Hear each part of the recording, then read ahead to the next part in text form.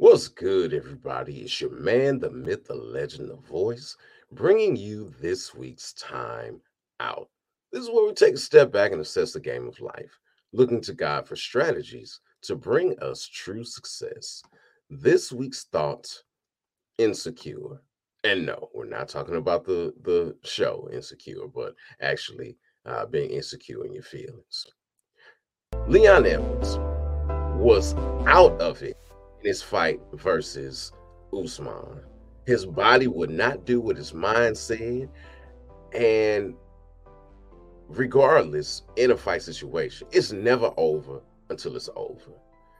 He stayed in there and he got a clean head kick KO.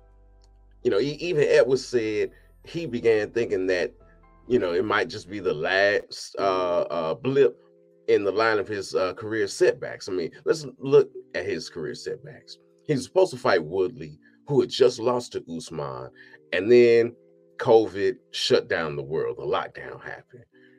So that fight was canceled.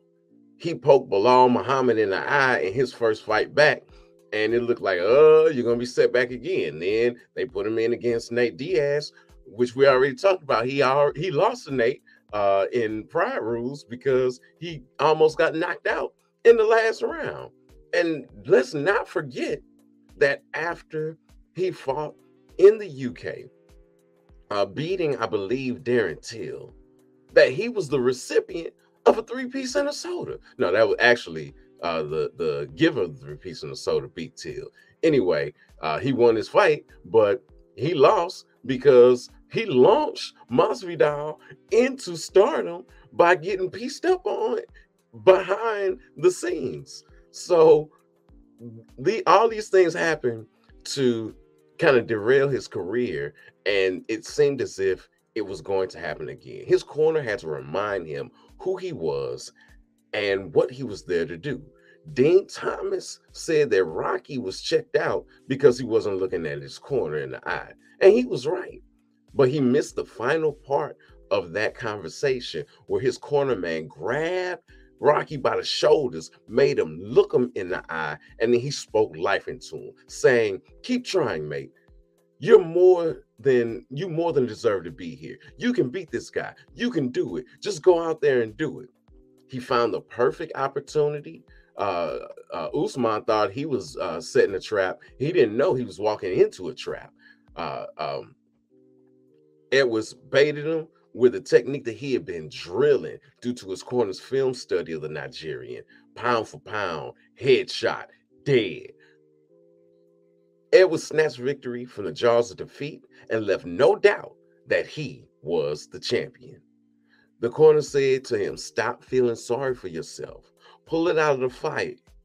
Come on, let's go." Next thing we hear, "Look at me now. Look at me now." Despite him working on his crops, because this is someone else who kind of pulled it out of the fire and won, and that would be Gideon. He was working on his crops in secret to avoid a fight. He didn't deny the angel's statements about him being a mighty warrior. His age and how his family was viewed brought insecurity. He was insecure when it came to God and his power also, though.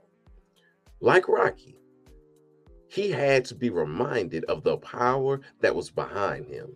The angel said, "The Lord is with you, mighty warrior. Go in the strength you have and deliver Israel from the power of Midian."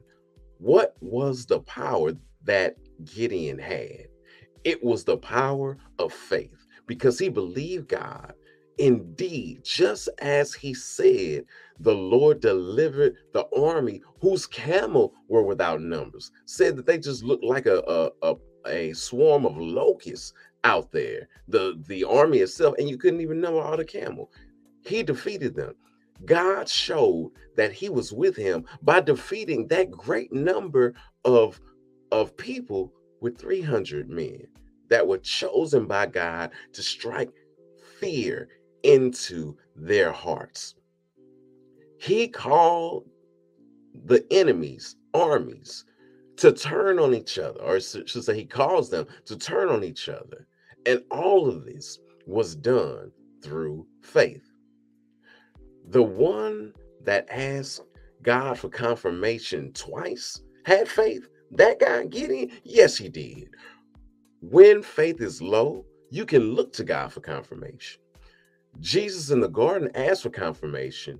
And like Jesus, the result of Gideon's faith was the saving of many lives. So here's the play. We all deal with insecurity.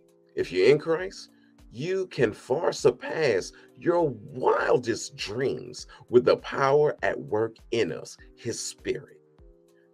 Learn to trust Jesus. He will take care of you.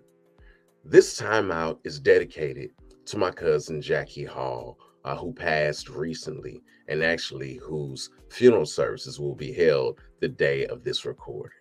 I am grateful for what God has done through you for so many people, including myself. All right, it's time to get back in the game of life. This has been this week's Time Out. Until next week, ready, break.